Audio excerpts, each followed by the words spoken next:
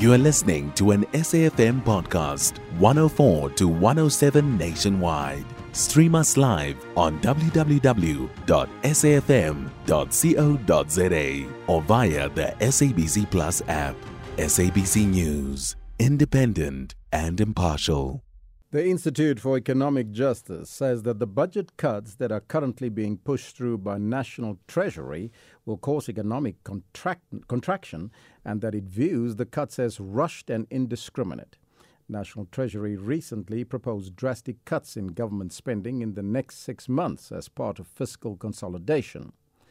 The cuts are based on government's forecast of a 22 billion rand tax revenue shortfall.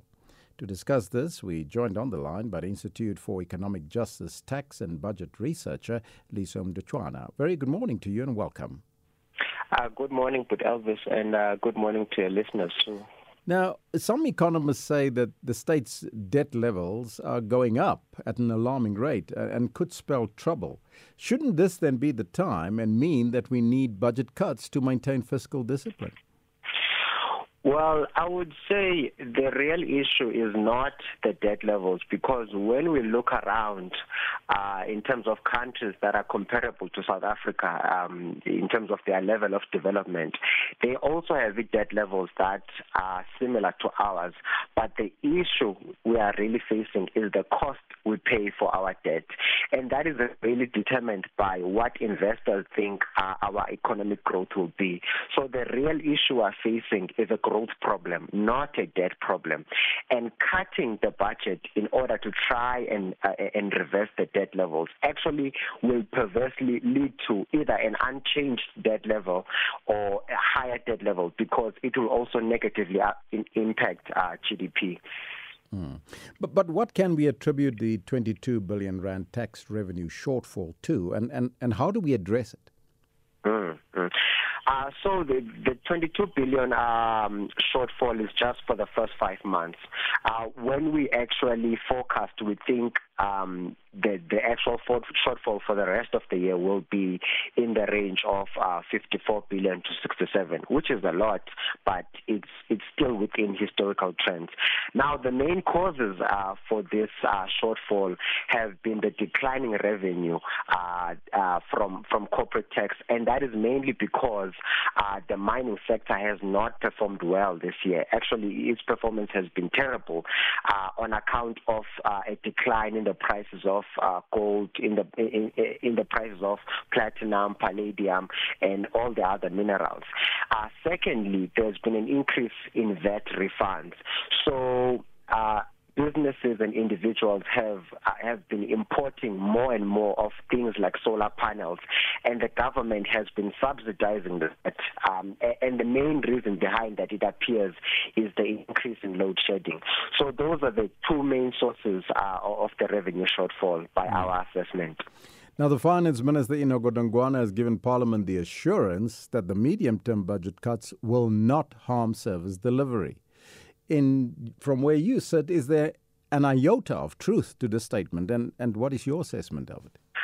Well, when we look at the letter that has been sent by National Treasury to departments and to provincial treasury, there is no way in which this will not harm service delivery. So amongst the cuts that have been proposed, it has been said that these departments and treasury should consider postponing the replacement of machinery and equipment, things like laptops, desktops, computers, telecommunication equipment. Additionally, it says that these treasuries and departments should look to postpone implementation of capital projects, so things like building schools, things like building hospitals. So they should postpone doing that up until, for example, next year. More than that, they said hiring must be freezed unless, for example, the Treasury or the Department of Public Service and Administration views it as critical. So these are just three of the items amongst a list of other items that have been proposed. And we think there is no way in which they will not affect service delivery. First of all, the population is growing.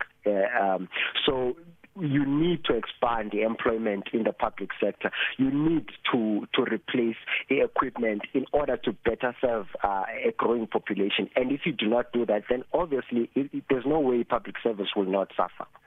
You're correct. We're standing now just over 62 million people in the country. Now, how do we then balance managing this fiscal deficit and, on the other hand, provide service delivery in terms of the budget that we have? Well, we think the only long-term solution to this will be economic growth. There is no other way around that. But in the immediate, while we are facing this rather disappointing state of public finances, we think there is room for the government to increase its borrowing because it will not really substantially change our debt levels. And a really welcome development, we had, for example, the Minister of Finance speaking in Parliament yesterday saying that they will in fact increase the borrowing. So that's a really welcome development. But beyond that, we think if, for example, they think we are in some sort of fiscal crisis, then they need to tap into their contingency reserve account, which right now stores about 459 billion.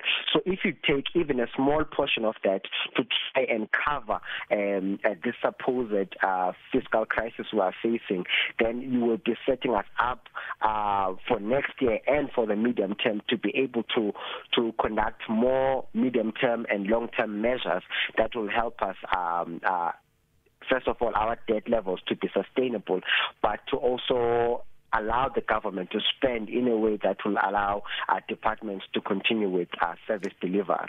Liso, thank you so much for your time. Thank you, Elvis. That was Liso Mdutyana. He's a researcher from the Institute for Economic Justice, Tax and Budget team. You can find SAFM Current Affairs on 104 to 107 nationwide. Our podcasts are available for download on all our digital platforms. SAFM, leading the conversation.